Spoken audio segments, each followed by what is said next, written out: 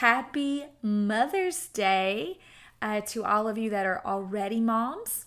I say happy Mother's Day to you. For those of you that are going to be moms one day, happy future Mother's Day. Everybody watching, you have a mom, and so I hope that you told her happy Mother's Day today if she's still living. If she's not, I'm sure today was bittersweet, but a time to remember, and I pray that a lot of those memories were positive.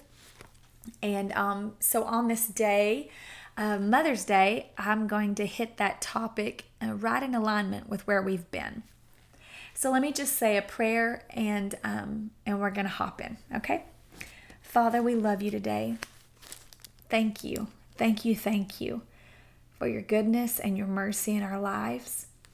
Thank you on this Mother's Day, Father, that you're a father and a mother to those, God, that they don't have mothers with them or mothers who comforted them or taught them or trained them in the faith. God, we thank you for those of us who had godly mothers as an example of your love toward us. But for those that don't, I thank you, Father, that you fill in that void. And we just honor you today. Holy Spirit, we honor your presence. And today, as we just begin to talk about women who change the world, I just pray, Holy Spirit, you will guide my words, direct this teaching, open the hearts and the ears of every woman listening. I just pray right now that the light of revelation would go forth. Lord, as I speak, illuminate revelation to me that I haven't seen before. But I pray even more so, Father, that illumination will come to every woman listening so that as she hears the word, you unlock the layers, you unlock the hidden treasure of what is being said. May the gift of revelation rest upon each woman in this group watching. Unlock your secret treasure. Build us, Father, by your word. Strengthen us by your word today as we give heed to your word, which is power and life. And we just worship you right now. Our hearts are open to you. Our ears are open to you. We honor you. In Jesus' name, amen. So, again, happy Mother's Day. I'm going to get started now on this 32nd day of counting the Omer. And I want to teach a lesson today that I'm going to title A Tale of Two Moms.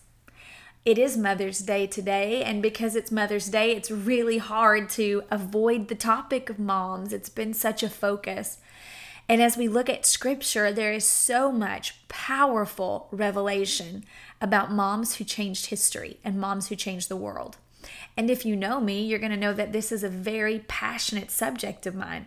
I have many titles, as many of you do, many titles that I carry, many roles that I play, many hats that I wear. But there is no greater privilege of my life than the title of mother. No greater role that I have than the role of mom. And I said it in a former lesson that we had together, and I say it again today. There are many things that I could fail at, and I would be disappointed. But I don't think that I could ever bear the thought of failing in my assignment as mother. I may not always be the greatest preacher. I may not be famous, and I may not make millions of dollars, and all that's okay. As long as I raise my family and build the house God has called me to build, I would lay down at night and be satisfied. And I find it a great joy. Motherhood is a challenge. I need an amen from some ladies listening out there. Motherhood is a challenge. You know, it begins with death. Birth is the closest a woman comes to death by natural means. And you enter motherhood, you gain that title by first learning to die and experiencing pain that produces life. That's the first test of motherhood. And then you find out very quickly that that little bundle of joy is precious, but it consumes everything about you. And the journey of motherhood is a journey of self-denial. It is a journey of selflessness. And if you have a hard time being selfless, you're going to have a hard time being a mom. But the rewards on the other end are more than money could ever buy. Moms may not get a lot of accolades in the secular world around us. I heard it once said that the rewards of a mom are certificates, coloring pictures, and trophies on the wall. But I believe that heaven records the deeds of every mom, and that history is made by the hand that rocks the cradle. And you know the saying, and I believe it fully, the hand that rocks the cradle rules the world. And moms, you are a hidden force. In fact, I believe the greatest untapped leaders in this world are mothers.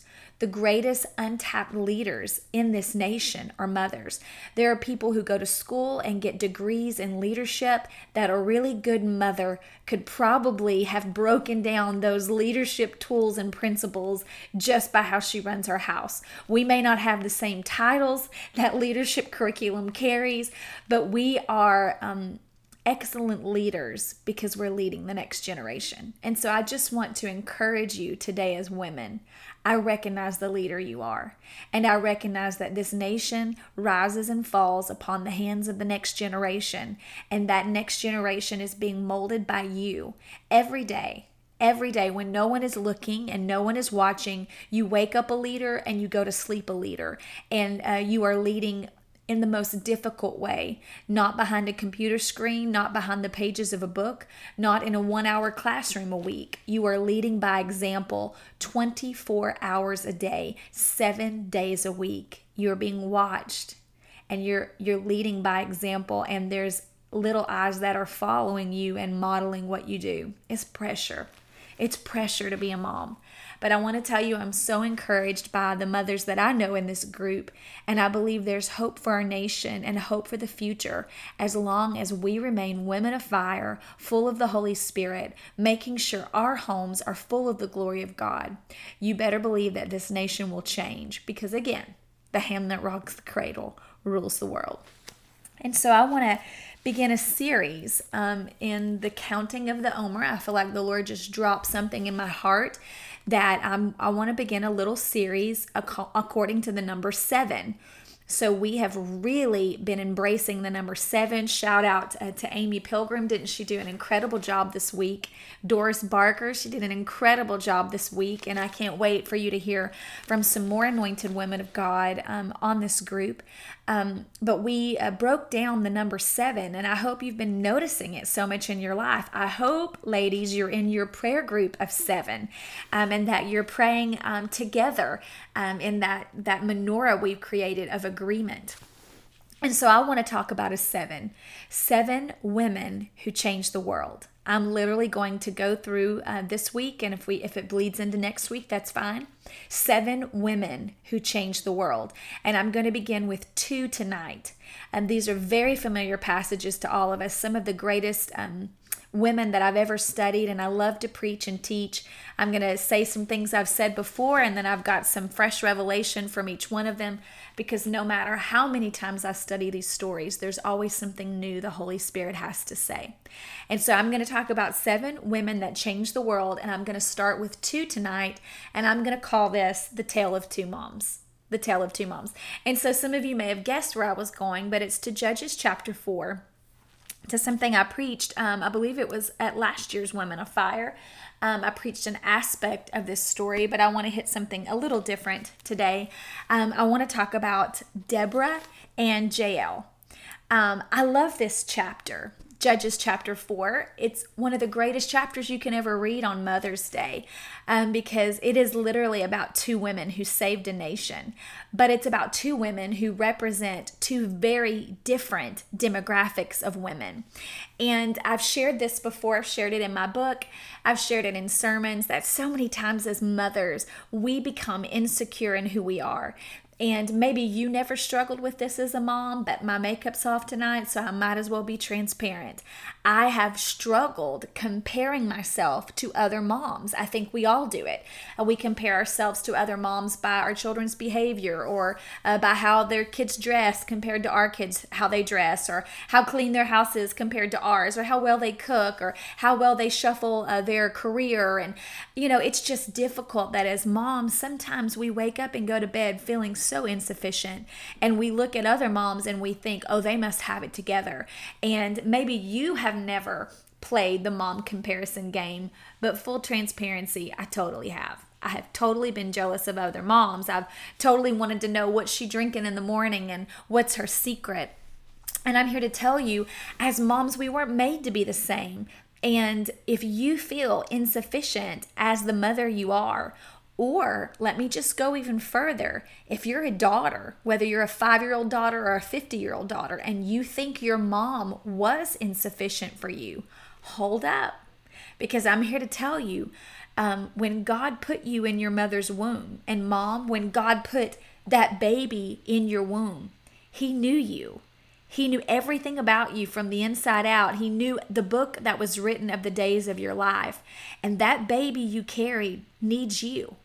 That baby He gave you needs you as its mother, the good, the bad, and the ugly. Your strengths, your weaknesses, all of those are a part of what that child needs. God did not give you the gift of being a mother by mistake, and your child doesn't need another mom. Your child needs you.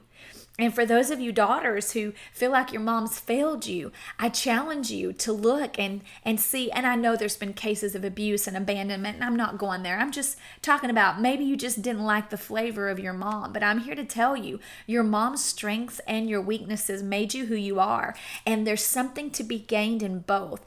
And so as mothers, as daughters, we've got to embrace our differences and not try to compare ourselves with everybody else, and be confident in who God has called you to be. Even if it's in your flaws, be confident that your children even need your flaws. That's what I have to tell myself.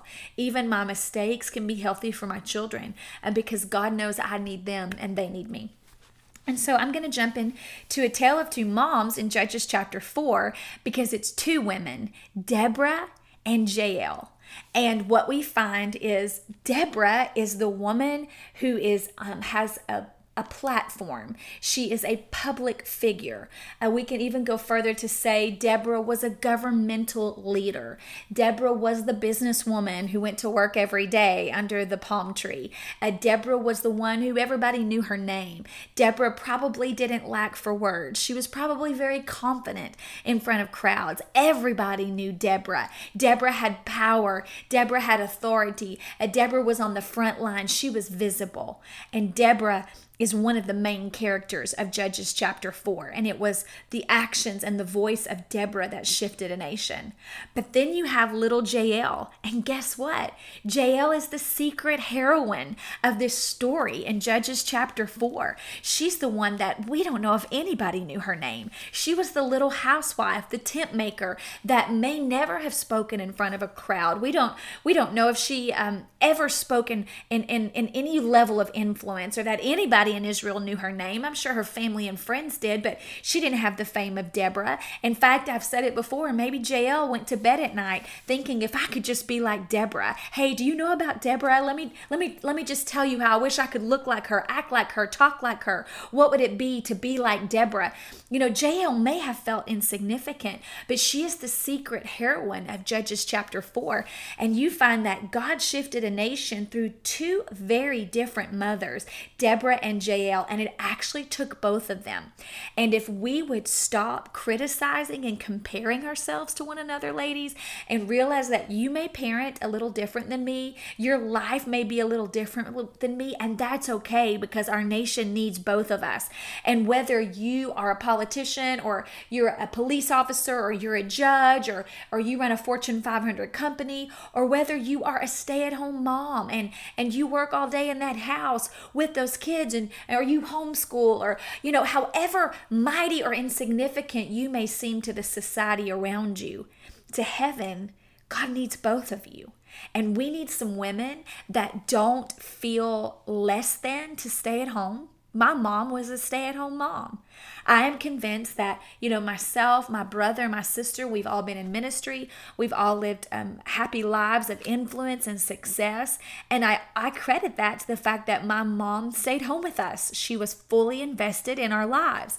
I myself work. I'm busy a lot with my kids. I don't let that keep me from being a mom, but there was a season in my life I stayed home, and there was a season in my life God needed me in different areas. And both of those roles are needed. We cannot criticize those who stay at home, and we can't always criticize the women who have to go out and work and be influencers and do things outside the home. God gives grace to each family. You just got to make sure you're in the right position. If God tells you to be home, don't run out there and form a big career. It's just going to be in the way. But if God has opened doors of influence for you outside of the home, you can't afford to stay home. Other women need you to go out there and be a voice, to go out there and lead. And so just be the mom God's called you to be. And that's what we see in Judges chapter 4. 2 women who were comfortable in their skin.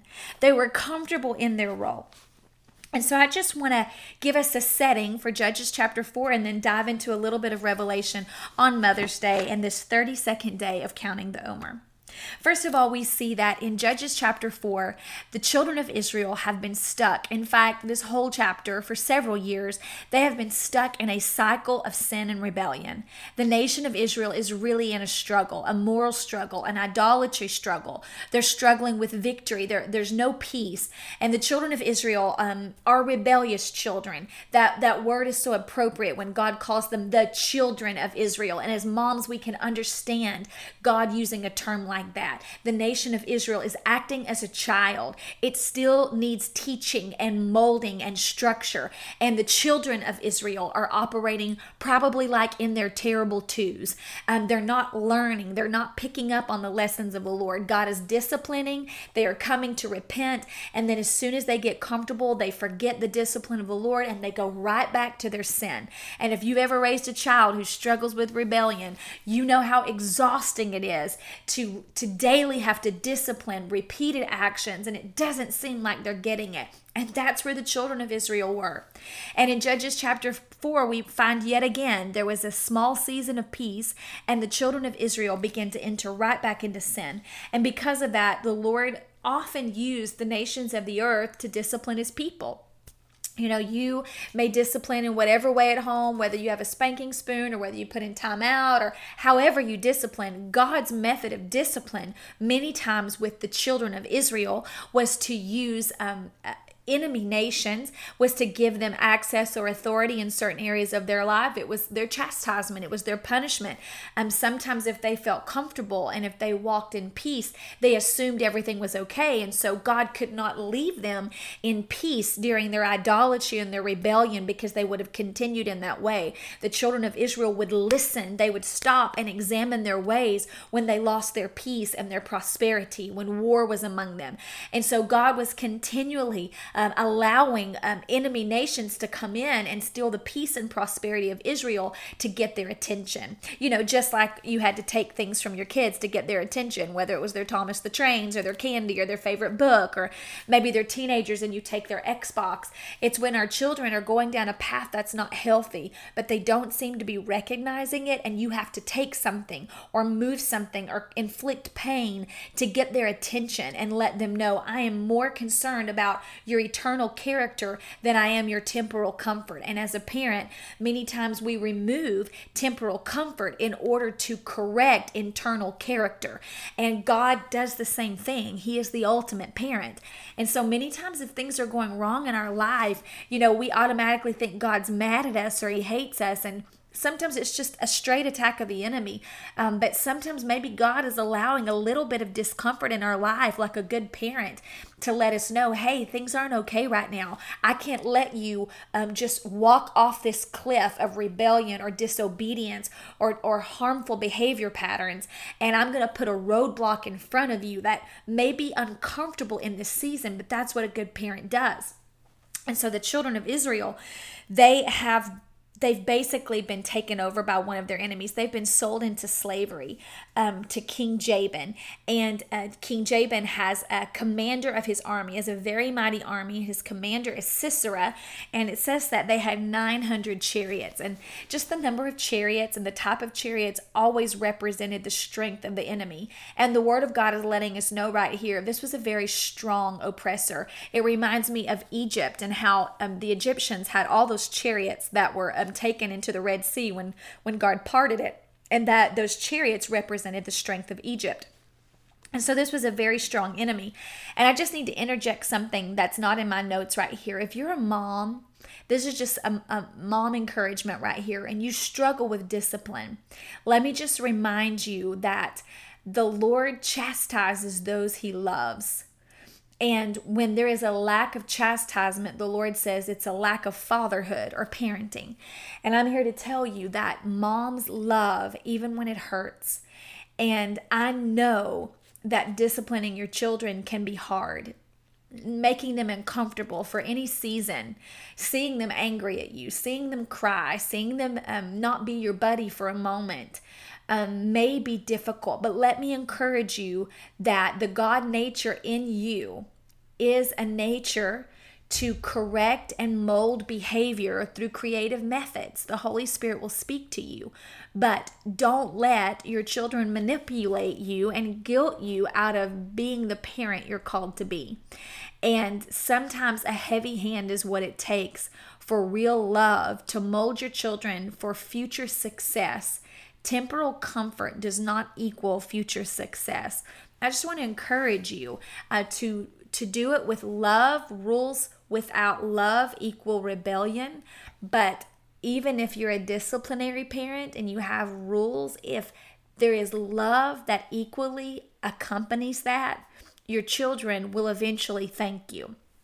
And so God has a heavy hand on his children here because he loves Israel too much to leave them in their rebellion. And so we find out Israel's in a bad place. In fact, Judges chapter 5, verse 7 paints a picture for us of Israel that almost sounds like America right now. It almost sounds like the nation our children are being raised in. In fact, it specifically even sounds like where we are now with quarantine.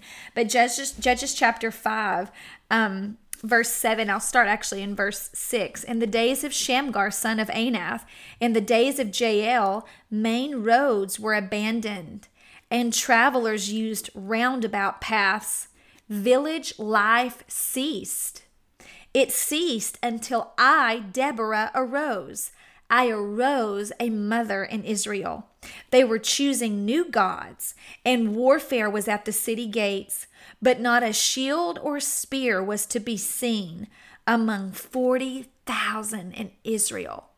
So let me paint a picture. Israel has been purchased by King Jabin. They're in slavery. He has a very heavy hand of oppression. So much of a heavy hand that normal life has ceased. Village life has ceased. They're not coming out in the streets. They're hiding. They're sneaking around roundabout paths. They're terrified. The children are terrified. Families are terrified. It's a wicked oppression. And all the while, Israel is choosing new gods. They're trying new forms of idolatry as if past forms of idolatry are not enough. They are now inventing new forms of idolatry. I've preached on idolatry many times over the years, and we know that our nation struggles with idolatry, but never have I seen a time when it feels like our generation is like inventing new forms of idolatry. We are looking for something new to worship. We are looking for something new to devote our time, our attention, our finances toward. I look at the race for technology and development between our cell phones and our computers and social media and video games, and it's like every week something new is being developed. Things are going obsolete from month to month. It's like we are looking for new images to worship. And this is where Israel was. All the while, the more they gave into idolatry, the more that warfare was at the gate. There was always warfare and a lack of peace. And this is what it seems like we wake up to every day in our nation. Warfare in the airways, warfare in the home, warfare in the marriage, warfare in the schools, warfare in the church. Everywhere we look, there is conflict. There is a great lack of peace. Even in the bride of Christ, we see conflict and division and a lack of peace, because where idolatry is, peace cannot be found. Where the door of idolatry is opened, a gate of warfare is opened. And this is where we see our nation right now. And this is where we see the children of Israel in Judges chapter 4. So guess what? Israel is full of new forms of idolatry. Israel is rocked by warfare. And then it says this: Israel has no weapons. Israel is unarmed. It literally says there was not a shield or spear to be seen among 40,000 troops in Israel. No weapons. The enemy had completely disarmed Israel. And you have to look back a little bit in Israel's history to understand what Judges chapter 5 is referring to. And it was actually a tactic of the Philistines. In order to gain control of Israel, they took their weapons. How did they take their weapons? Well, first of all, they disarmed them. So much could be said there that I will choose not to say today in this Facebook Live, but they disarmed them, and then they destroyed all of the blacksmith shops. They took control of the blacksmith shops in Israel so that they could not create weapons. Why is this important revelation? Because the purpose of a blacksmith shop is to equip or arm the army of Israel. Blacksmith shops made spears and swords and javelins and every type of weapon you could imagine. A blacksmith shop was an armory. It was an arsenal.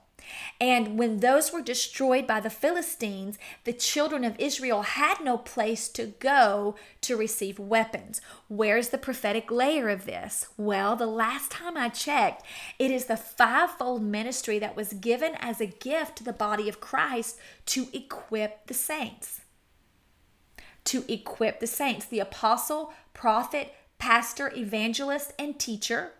The fivefold ministry was formed not so they could gain glory and fame and power, so they could literally be the servant of all and equip the saints. Where do you go to be equipped? To that fivefold ministry in the body of Christ. That's why the church is so needed. You may have thought that church was about fulfilling a weekly religious obligation. You may have thought that church was about getting your praise on and making you feel better and encouraging you for the week, and it is about encouragement.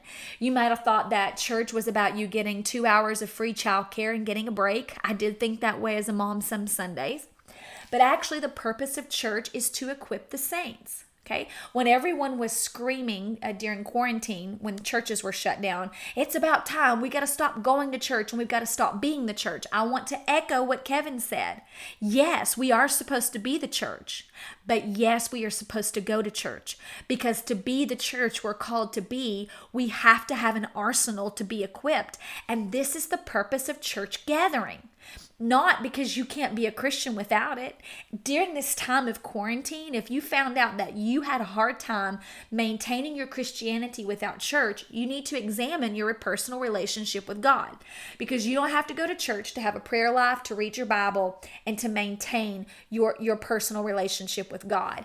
But what church is about is equipping you, equipping the entire body to go out and be an effective army for the kingdom of God, to be an effective church. When you come to church, you should experience the fivefold ministry. I hope you see the fivefold ministry in your church. If you don't see the fivefold ministry in your church, then you got to pray that the full equipping that God destined for you comes alive in your church, because without 5, I do not have the full use of my hand. And without the full use of my hand, I cannot effectively pick up a weapon and swing a sword. Okay, if I was to lose any of my fingers, it would affect my grip. And I'm here to tell you, a church that is lacking any of that fivefold ministry cannot effectively swing a sword. It can swing some, but it doesn't have the strength and the accuracy it needs. And so you need to make sure that there is prophetic ministry taking place in your church, that there is pastoral ministry taking place in your church, that there is evangelistic ministry taking place in your church, that there is teaching ministry taking place in your church, and that there's apostolic covering and leadership over your church, and the casting out of devils and the healing of sick, all of those following the apostolic ministry. When that is happening in your church, then literally your church is the blacksmith shop. Your church is the arsenal. It's the place you go to get the weapons you need to go out and be the church. So you attend church so that you can be the church. And guess what we are finding in our nation? There's an attack on the blacksmith shops. There's an attack on the arsenals. Right now, we are having a hard time assembling together, which is exactly what the Bible said. We could not neglect As the days would grow short, as the end times would unfold, the Bible said, don't forsake the assembling of yourselves together, because during those times you would need the encouragement, the exhortation, the edification of the fivefold ministry and the arming of the fivefold ministry. Now, I'm not suggesting we necessarily break the law right now. We understand that there was a brief moment when it might have been necessary, but I want you to recognize that the enemy is trying to prolong something beyond what is necessary, because he is trying to do exactly, the enemy is the same as he was now as he was thousands of years ago. His strategy has not changed. The same enemy that spoke to the Philistines on how to disarm Israel is the same enemy that is speaking right now to leaders all around us to disarm the church. And if I say this and it offends you, I'm sorry. I'm speaking the truth as I see it and know it. I recognize that we have had to take a break, and we don't want this virus to spread, and we want good health for everyone, and we want people who are sick and their immune systems are compromised to stay home, and you can be equipped by watching live stream, and I recognize that is getting us through for a season, but nothing can replace the body actually coming together. Nothing can replace the scriptures in this word that talk about touching and agreeing and laying hands on the sick. Nothing can replace the assembling together. Nothing can replace the fivefold ministry coming together. And I'm here to tell you that we cannot allow that freedom of gathering together to be taken permanently. Although it may be paused for a season, we must follow the leading of the Spirit. We must pray for leaders to have godly, wise instruction for the church. And we must recognize that we have to eventually open up the blacksmith shops again. And we find out, because they were closed in Judges chapter 4, that the army of Israel had no weapons. They were living in idolatry. They were afraid to come out of their homes, and they had no way to defend themselves. This is how the enemy was working to destroy God's people. And what was the answer? What was the answer? God could have chosen any judge. He could have chosen any deliverer. He could have gone back and chosen another Ehud, who was the left-handed warrior. He could have gone and anointed another Samson, who had great strength. But in this particular season, an unarmed Israel, afraid to come out of their homes, with new forms of idolatry being formed. What was the recipe for deliverance? A mother. Kevin preached this morning, and I reiterate it tonight. America needs the spirit of a mother to rise up. America needs a mom right now. I would say, looking at Judges chapter 4 and 5 and where our nation is right now, we need the anointing of Deborah to rise up in this nation. Why? Because moms have strategic solutions that are needed in our nation right now. So it says this, village life ceased. It ceased until I, Deborah, rose like a mother in Israel. And this is the prophetic word I speak to you as women of fire right now. It is time to rise up as the mother of a nation. You have been the mother of your children, but it was just training ground so that in the spirit realm, you could be the mother of a nation. You didn't know that every day you woke up and changed diapers and fed or parented that teenager or molded that middle schooler or taught that 5-year-old, that God was conditioning you with leadership skills that you could actually use as weapons to bring great awakening and deliverance to a nation. But I'm here to tell you the gifts and the leadership skills you have learned as a mother is exactly what this nation needs right now. They need the healing touch of a mother. They need the stability of a mom in stressful situations. They need the wisdom of a mother. They need the conflict resolution skills that you as a mother hold. America needs a mom right now to rise up, at least the spirit of a mom, which we know can be represented through the Holy Spirit. And so Deborah rose up as a mother in Israel. And I am asking you as women of fire, rise up in that anointing of motherhood as a mother over America. Deborah, if you look up her name, I don't have time to go into that. I've taught that before, but it means bee or busy bee. And she was the wife of Lapidoth. And that's what I want to focus on. So Deborah, was one of the wisest creatures. Ancient civilization considered bees to be one of the most intelligent creatures. So it shows that Deborah had great wisdom and intelligence by natural standards. But they also had a very keen ability to kill with a sting. So if you look at the nature of a bee, you find the recipe of a mother, okay? A mom is a bee. She is busy constantly. She is always preparing for the future and preparing for all circumstances. Moms are always prepared. Moms sleep little and work hard. This is the life of a bee. And a bee creates honey for everyone around them. A bee creates more honey than it will ever use or need in its lifetime. Its production of honey will feed the whole hive. And mom, you are a producer of honey. You work so hard, and very rarely do you ever personally eat the fruits of your labor. You are feeding your house. You are providing honey to everyone in the hive. You are busy at work producing something that is sweet and nurturing and valuable to everybody in the house. But the same mom who produces honey is also the same mom who has a stinger that is full of deadly poison.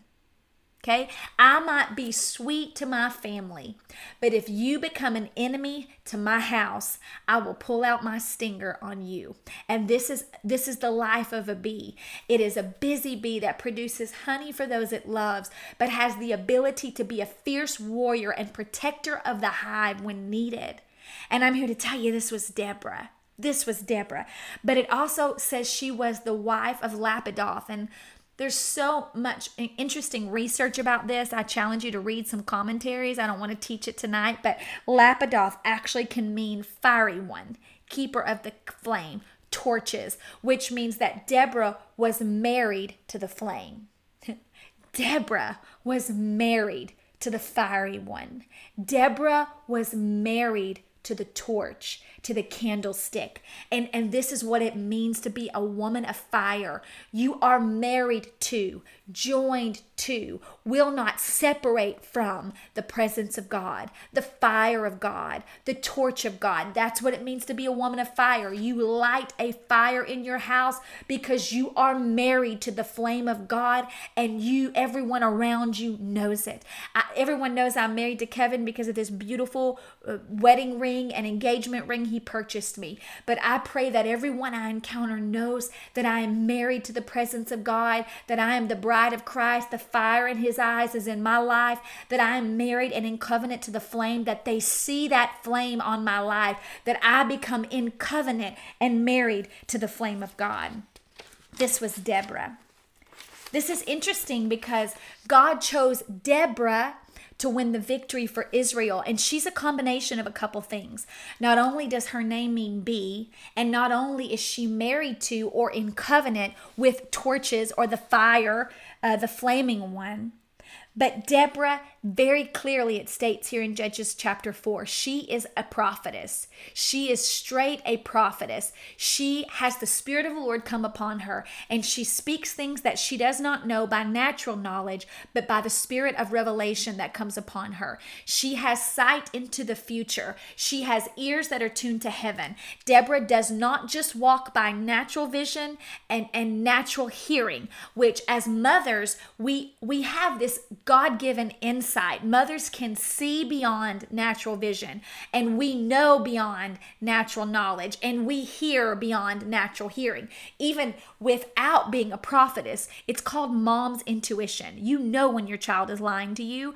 You have this gut feeling when they're out doing something they shouldn't do. You know when they're hiding something from you. You may deny it. You may try to talk yourself out of it, but in your gut, you know. And I'm here to tell you, when the Holy Spirit gets on a mother and gives you that prophetic anointing, that mother's intuition goes to a supernatural level. And Deborah walked in that. It was beyond just a mother's intuition. She had the anointing of a prophetess. And I'm here to tell you, moms, I pray that you go beyond mother's intuition, and that the Lord can just unlock an anointing to prophesy over your house, over your children, that you are not limited to natural vision and natural hearing. You are not limited to mother's intuition intuition, but that you have a direct line to the Holy Spirit and you can see into the future. Jochebed, who is a mother I'll talk about later, she saw the baby Moses, and it says she knew there was something about him that was different. She knew she had to fight for him.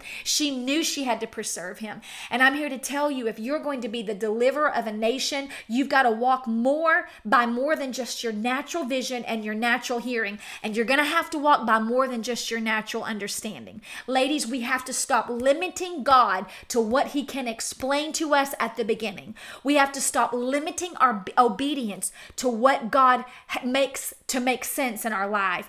And many of us are just stuck. We are handcuffed by rational thinking, and we are unable to be the prophetic mothers God has called us to be, because God is speaking to us. He is telling things to us, and we are waiting until we understand before we act. And I'm here to tell you, by the time you understand God, you are usually behind when you act. By the time you understand why he told you to do something, it's usually too late to obey. I'm here to tell you, God wants you to be a mother that walks by faith, and that you trust the direction of the Lord more than you trust your own understanding. And some of you, let me just be real, you have been lost in this season because you are too afraid to parent and do what God has called you to do with your family during this turbulent season. You are so gripped by fear. God is telling you, do this, act this way, I want you to say this, and you've been like, Father, that doesn't make sense. I don't understand that. And you're waiting, you're holding your cards until it makes sense, and by then it's going to be too late. God is looking for Deborahs who are not just moms. You are a prophetess in your house, and you are able to have spiritual vision and speak spiritual words even beyond your own understanding. Deborah was also a judge, which means she operated in a great amount of God-given wisdom. There was something about Deborah that men and women alike brought her their problems, and she could give a wisdom to resolve them. This is what Solomon had, was a unique gift of wisdom. He could look at any conflict and know how to resolve it. And I'm here to tell you, moms, you are masterful conflict resolvers. You know how to make your children share. You know how to make siblings love one another. You know how to make your children do chores and like it. You know how to shift situations with that wisdom. And you can use that same wisdom to give great solutions to what's happening in our nation right now. I'm just going to take a moment. I'm going to stop and prophesy that there is legislation coming through the courts of this nation and the lawmaking institutions of our nation that are going to be birthed in the heart of mothers. Mothers are going to see it in a way lawmakers can't. Mothers are going to have strategy that lawmakers could not dream up on their own. Mothers are going to have solutions to the division that's plaguing our nation, because you have spent your entire career as mother bringing resolution to great conflict in your home. And God is saying, I'm about to pull that out of the mothers in this nation to bring resolution to conflict in this nation. I'm here to tell you, Mom, you better be ready. You better be ready. The Holy Spirit is about to give you a seat of influence, and there's going to be ears that listen to you, and you're going to be able to take the tools you have learned as a mother in your home and speak peace to conflict in our nation and speak resolution to situations that cannot be resolved in our nation. I'm here to tell you that our nation will be in turmoil until you, Deborah, arise as a mother in this nation. And I'm here to tell you there are going to be more strategies that are unlocked in this nation, more movements coming before us, motion that's going to come by the initiation of mothers. You want to know how ungodly laws are going to be overturned in this nation? You know how justice will be served in this nation? When mothers stand up and demand justice. When mothers stand up and produce movements that get the attention of this nation for life, and we stand up for what is right. Deborah was both a prophetess and a judge. And then it says in chapter 5 and 15 of the book of Judges, the princes of Issachar were with her, and Issachar himself was with Barak. This is really important, and you know this, we've talked about it, that Issachar, the tribe of Issachar, understood the time and the seasons of God.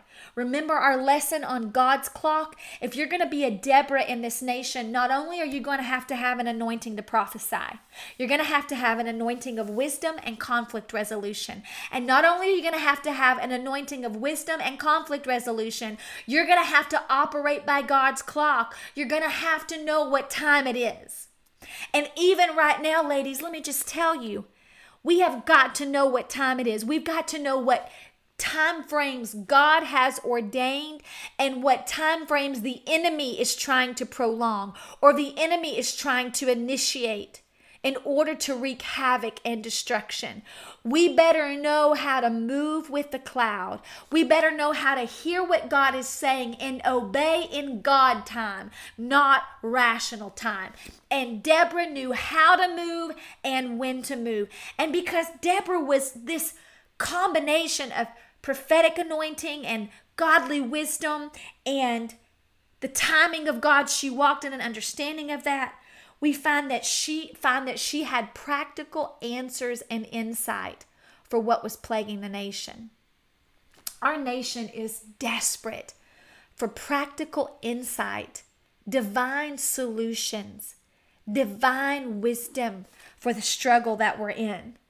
We're so good in America at identifying the problems, but so few people are really identifying godly solutions.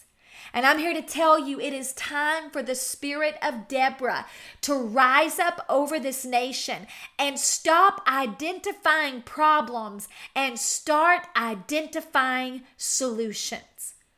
Israel was in trouble, and the leader they had no answers. Barak had no solutions, and Israel was at a standstill until Deborah arose as a mother in Israel. Have you ever had that moment in your house where the mama in you rises up and you say, enough is enough?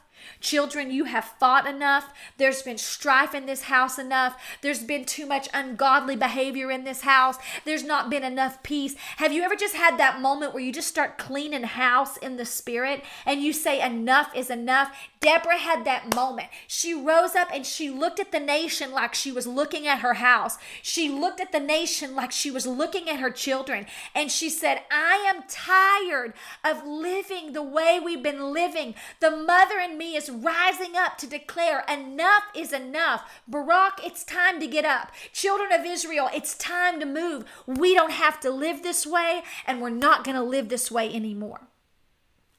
Kevin preached on this morning, and I want to bring it back to you today. During this time of quarantine, we even talked about it several times in this group.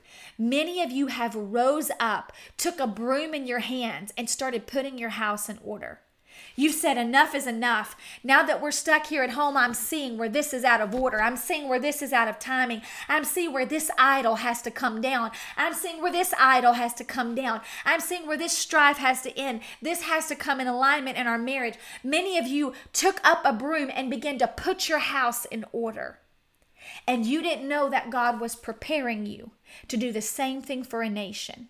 And I'm here to tell you, as our homes come into order, our nation is going to come into order. And the same solutions God has given you for your house will be the same solutions that America needs for this nation in this hour.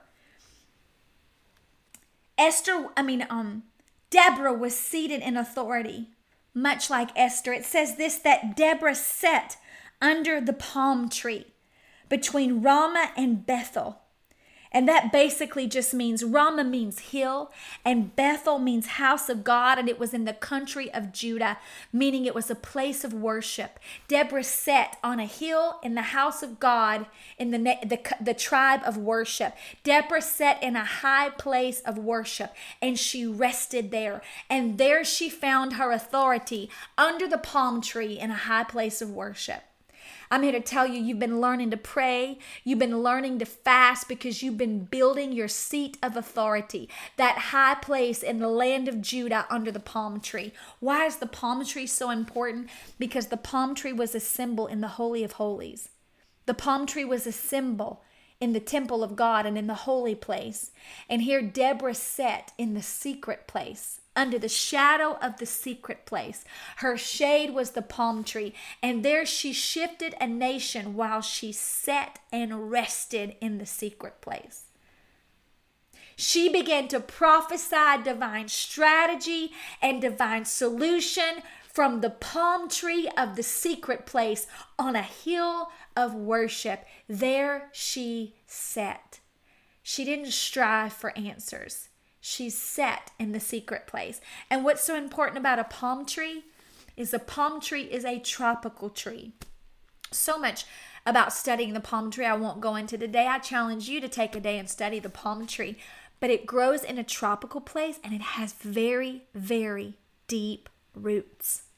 And those deep roots are necessary because when tropical storms come, that palm tree is able to maneuver and shift and bend, but not break when the winds of storm blow.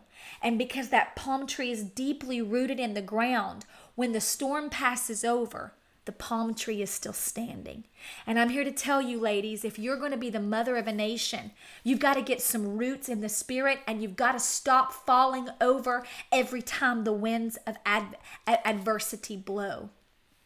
If we're going to lead a nation, ladies, we can't fall apart every time a pandemic comes. We can't fall apart every time that there's a rumor of war or there's a rumor of conflict, or that we see our nation is unstable, or we think our finances are falling apart. All of these things make us fear in the natural. But when we become seated under a palm tree, we become seated in a place that the wind and the storms may blow, and we are able to maneuver with the storm. We are able to bend with the wind, and we don't break. And for our families, we become a deeply rooted palm tree. I've had to be a palm tree for my children. How about you?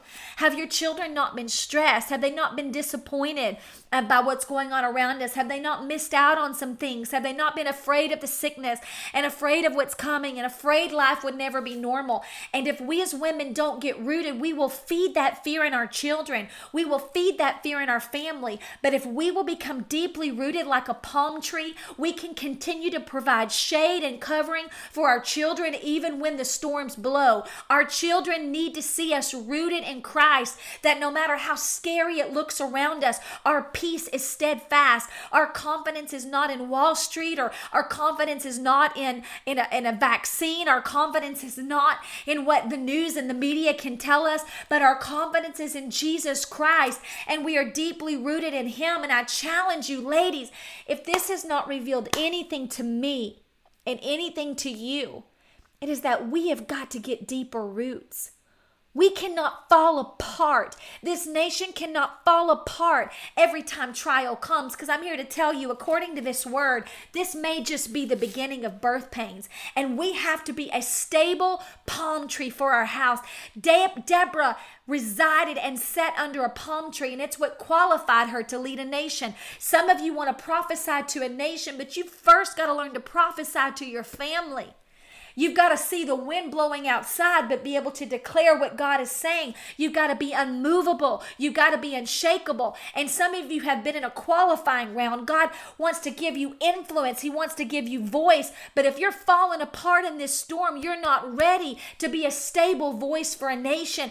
God is asking you, dig deeper. Make your roots go deeper. Sit under that palm tree so that no matter what storm comes, you don't get uprooted. You don't lose your cool. You don't panic. You don't lose your peace. You don't feed fear. It doesn't mean you're not cautious. It doesn't mean you don't walk in obedience. But we can't let our children watch the storms uproot us. Our roots have to be in Christ. And then this is one of the last things about the combination of the anointing on Deborah that I want to share with you. And it's this. Deborah had an anointing to agitate. Oftentimes, prophetic anointing will have within the recipe of that prophetic anointing an anointing to agitate. We think of agitate like getting on someone's nerves, and it can mean that. It can mean to trouble someone or to make them nervous. But another definition of the word agitate is to produce motion, to stir the water, to stir something up. that was once still or motionless. To agitate means to begin movement, initiate movement. And this is what the anointing of Deborah is. And this is the anointing that God wants to rise up in you. God wants to see the anointing of Deborah over this nation. We cannot be paralyzed by fear anymore. This nation cannot be paralyzed. It's time for motion. It's time for movement. It's time for the anointing of Deborah to begin an awakening, begin a movement, begin motion that we may not finish, but we are called to start. I said that a long time ago about this group. It's not going to end with us, but it might begin with us. We are here to start motion that moves our husbands and moves our children and moves our leaders, moves the whole house. It's not just about the women, but just maybe God has caused us to be the agitators in this season. Maybe your fasting and your prayer is agitating. It's troubling the waters. It's uncovering, it's moving things, and we're going to see victory because of that movement. Deborah had to become the agitator because Barak wasn't moving. Barak was afraid, and so she said to him, "Get up. Barak, get up. It's time to move. It's time. Don't you know what God has said? Don't you know God's going to give you the victory?" Deborah actually spoke with great authority to the leader of Israel, and he listened. He had great confidence in her words. Her words broke motionless. It broke paralysis over leadership. The words of Deborah broke paralysis and complacency over leadership and caused motion that set victory into motion. It released Barak to act on the word of the Lord. I don't know why Barak was paralyzed. We don't know why Barak was not acting as the leader he did, but Deborah's words agitated him and moved him into alignment with the will of the Lord. It's time for our words and it's time for our prayers to agitate leadership and bring leadership into alignment with what God is saying. It's time for motion to come to the bride again so that she can move toward victory. Not only did Deborah agitate Barak to finally march against Sisera and Jabin's army, but the words of Deborah inspired Jael, the other heroine in this story, the housewife, the quiet one who was in her tent. Deborah prophesied it. She said, "Barak, because you were afraid to go without me, you're not going to get honor in this situation. It's going to a woman."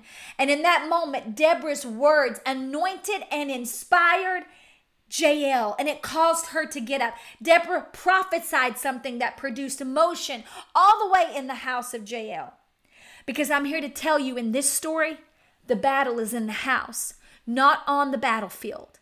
The battlefield is actually moved to the home in this story. And I'm here to tell you that's what's happening in our nation. The battlefield is not in the airwaves where jets are flying and not on the ground where army tanks are moving.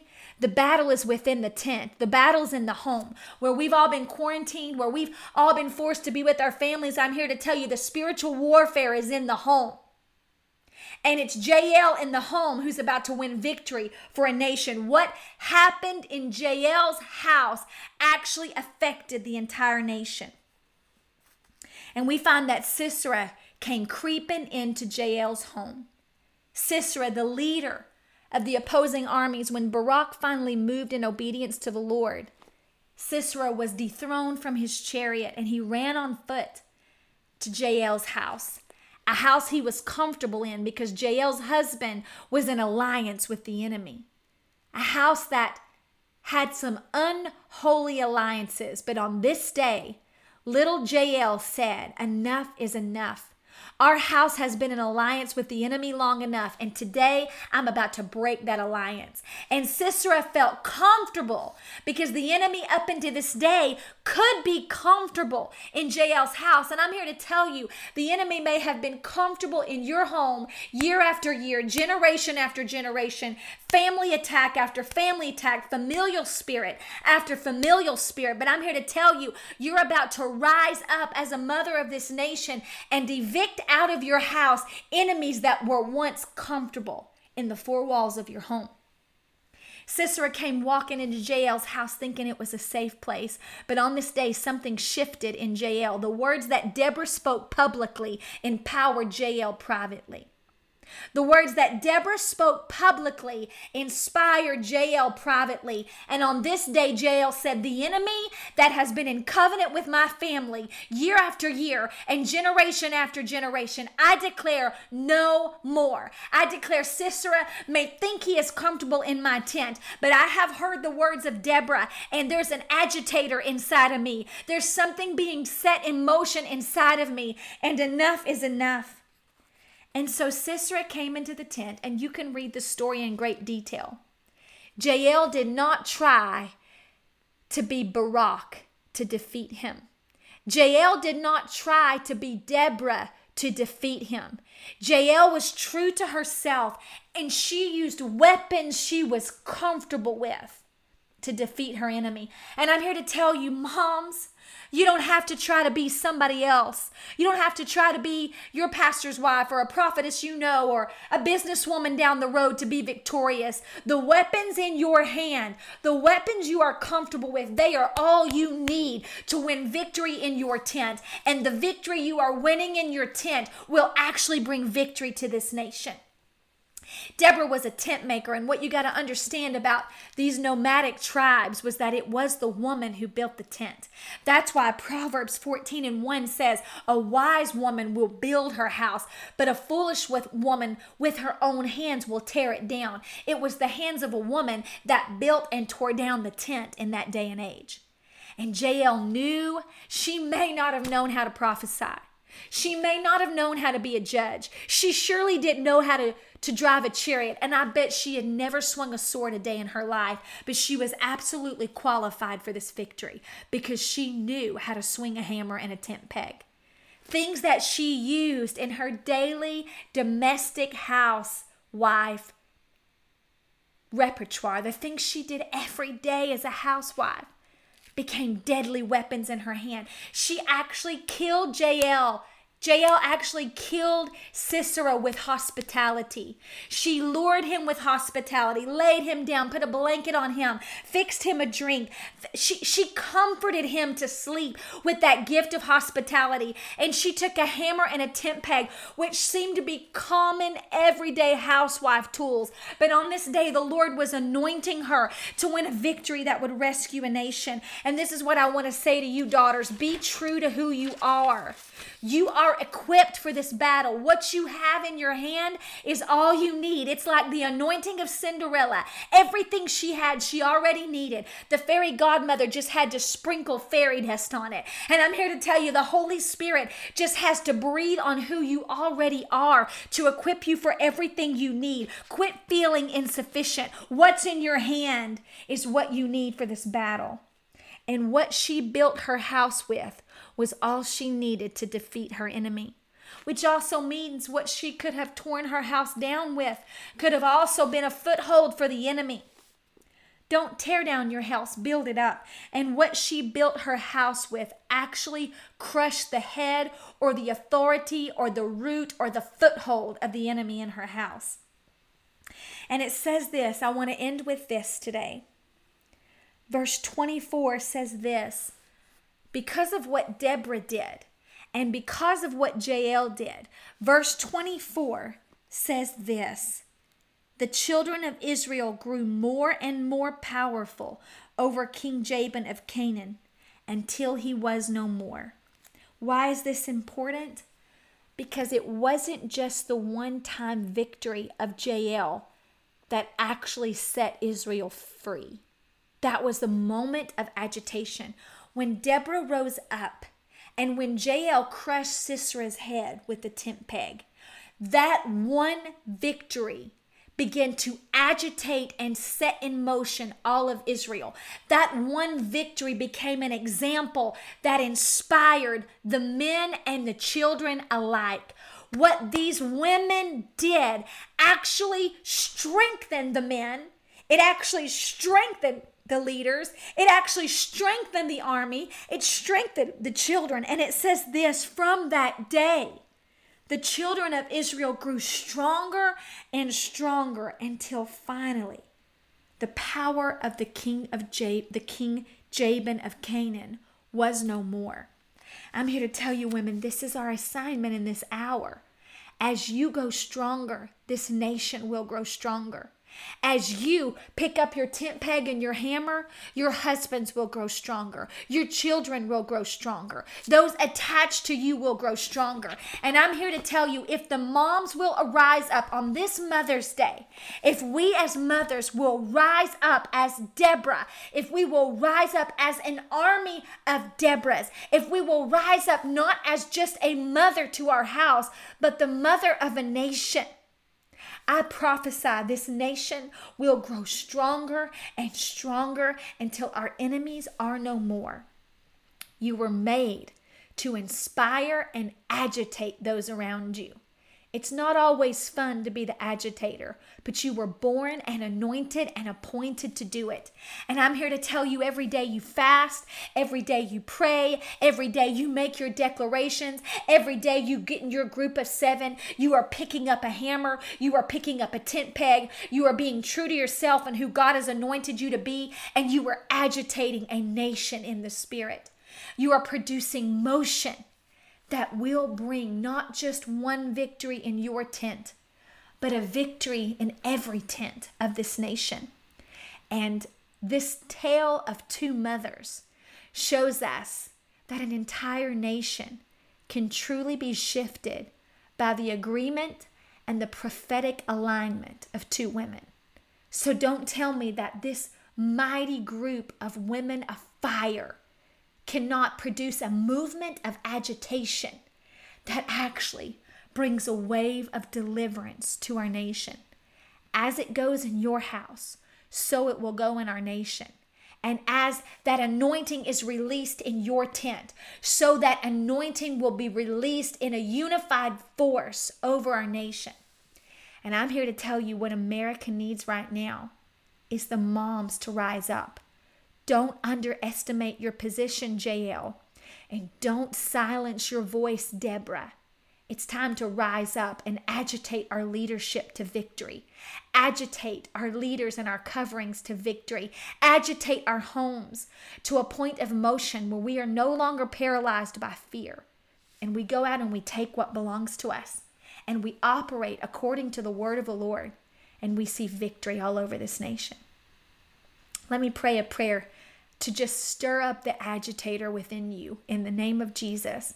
And then I just want to bless you on this Mother's Day. Father, I just raise my hands up and I just pray right now over every woman of fire watching right now.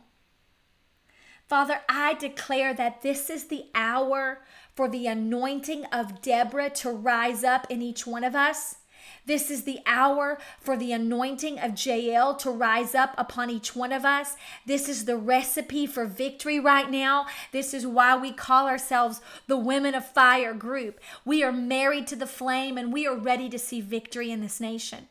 And Father, for a nation that is inventing idolatry and walking in disobedience and desperately unarmed in this hour, for a nation whose arsenals are being shut down, we declare that there is the spirit of Deborah rising up, that moms are rising up with a greater realm of responsibility than just our homes. But Father, we own the responsibility of a nation, and we declare we will rise up as mothers of this nation, and that every skill and weapon that we have been given to be mothers in our homes is exactly what's needed in this nation.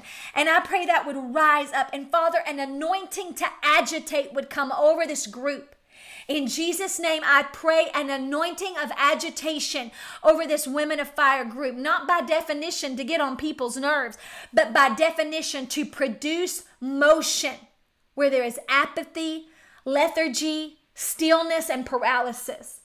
We declare the prayers and the declarations of this group and each group of 7 will begin to produce unstoppable motion. I declare that right now you are receiving the anointing of an agitator to push, to make those around you rise up, those that are paralyzed in fear. I declare you are tipping the scales in the name of Jesus, that we are tipping the scales to a emotion that cannot be stopped, a kingdom force that cannot be stopped, an agitation that will move the leaders around us, an agitation that will move our children and the next generation.